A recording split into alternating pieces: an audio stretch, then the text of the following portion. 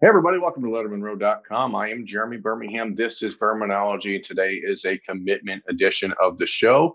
We are talking to Ohio State's latest 2023 commitment as the Buckeyes begin to do some work inside of the state of Ohio. Let's get to him right now. We're here with Josh Padilla, Ohio 2023 offensive lineman from Wayne High School in Huber Heights. Josh is committed to Ohio State. How's it feel?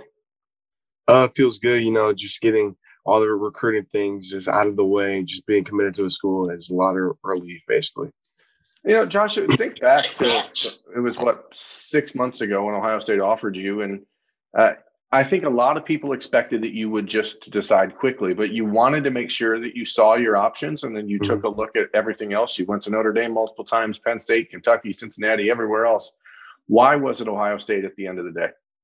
I feel like just going to every single game, I was like, man, this place is home. Just keep going back to Ohio State. I felt more and more the place is just going to be like home. Now, as an offensive lineman, you watched them on Saturday night at Ohio Stadium against Penn State. You watched an offensive line that did something I've never really seen before, and that's an offensive line that almost rotated 6 players into the line, which was very strange. That versatility that they've wanted out of you and out of their offensive linemen. How important was that in this decision for you to just know that there are multiple spots you could play along this front?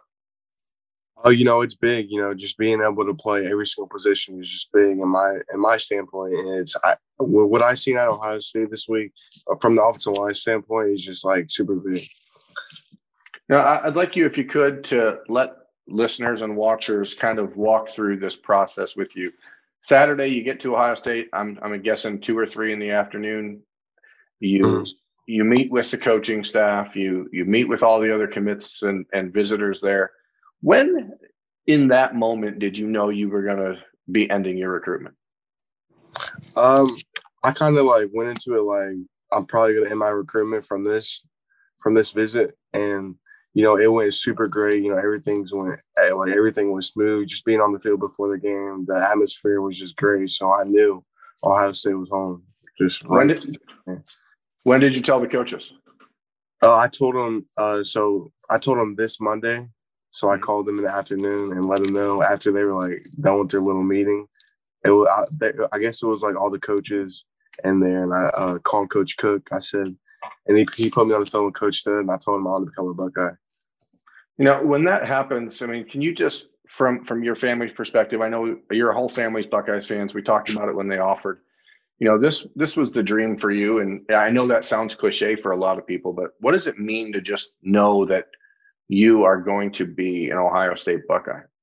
It just means a lot, just growing up as an Ohio State fan, just watching every single Saturday, watching Ohio State, just man, I want to play for them one day. It was basically a dream come true, basically, for me. It's just big watching Braxton Miller, Robert Landers, all those big-time players go to Ohio State and play and see what they've done and their path. Now, what was the hardest thing about this recruiting process? I know a lot of you guys, you expect it to all be fun all the time, but it's not. You have tough decisions and tough conversations you got to make. What was the hardest part of this process for you? I feel just seeing every single culture and just seeing how everything's so different. And just it's hard picking one school, but I knew Ohio State, it was just different than every other school, and I knew it was home. What now? Obviously, the recruitment is over. I don't think you're one of those kids that's going to be taking visits elsewhere. So, what do you expect to do with your class of 2023? You're the second commitment in the class.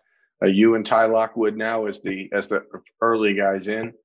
What do you see your role as you head into these next year before signing day? I just plan on just trying to get as many of the top recruits as I can, trying to basically recruit them and just tell them all about Ohio State and how basically I'm gonna tell them why I committed and try to get them on my standpoint. As an Ohioan, I know it means more than people maybe understand for you to be able to say that you're committed to Ohio State. There's Luke Montgomery, there's Austin Saraville, there's Sonny Styles, there's a handful of kids inside of Ohio's borders that are considering other schools still. Austin just got that offer the day that basically you committed. So, for you and Luke especially, how important is it for you guys to be the foundation of that future offensive line? And this is your moment, Josh. I need you to let people hear the pitch that you sell out to Josh, or to Luke Montgomery and Austin Sareveld and other offensive linemen. I feel like the offensive line Coach Stud produces every single year. He produces at least some of the best offensive linemen there are in the NFL drafts. And I feel like Coach Stud, he just produces and produces year after year. So I feel like he was probably the best coach that probably offered me and gave me a scholarship. What as a Buckeye now, do you feel like there is a certain expectation for you heading into your senior year, and what people should be anticipating that your next year brings for you? What is it that you now know that, hey, I got to work on this, and this to get ready? I just plan on getting stronger and being more explosive and getting off the ball faster. That's some of the things I need to work on this offseason.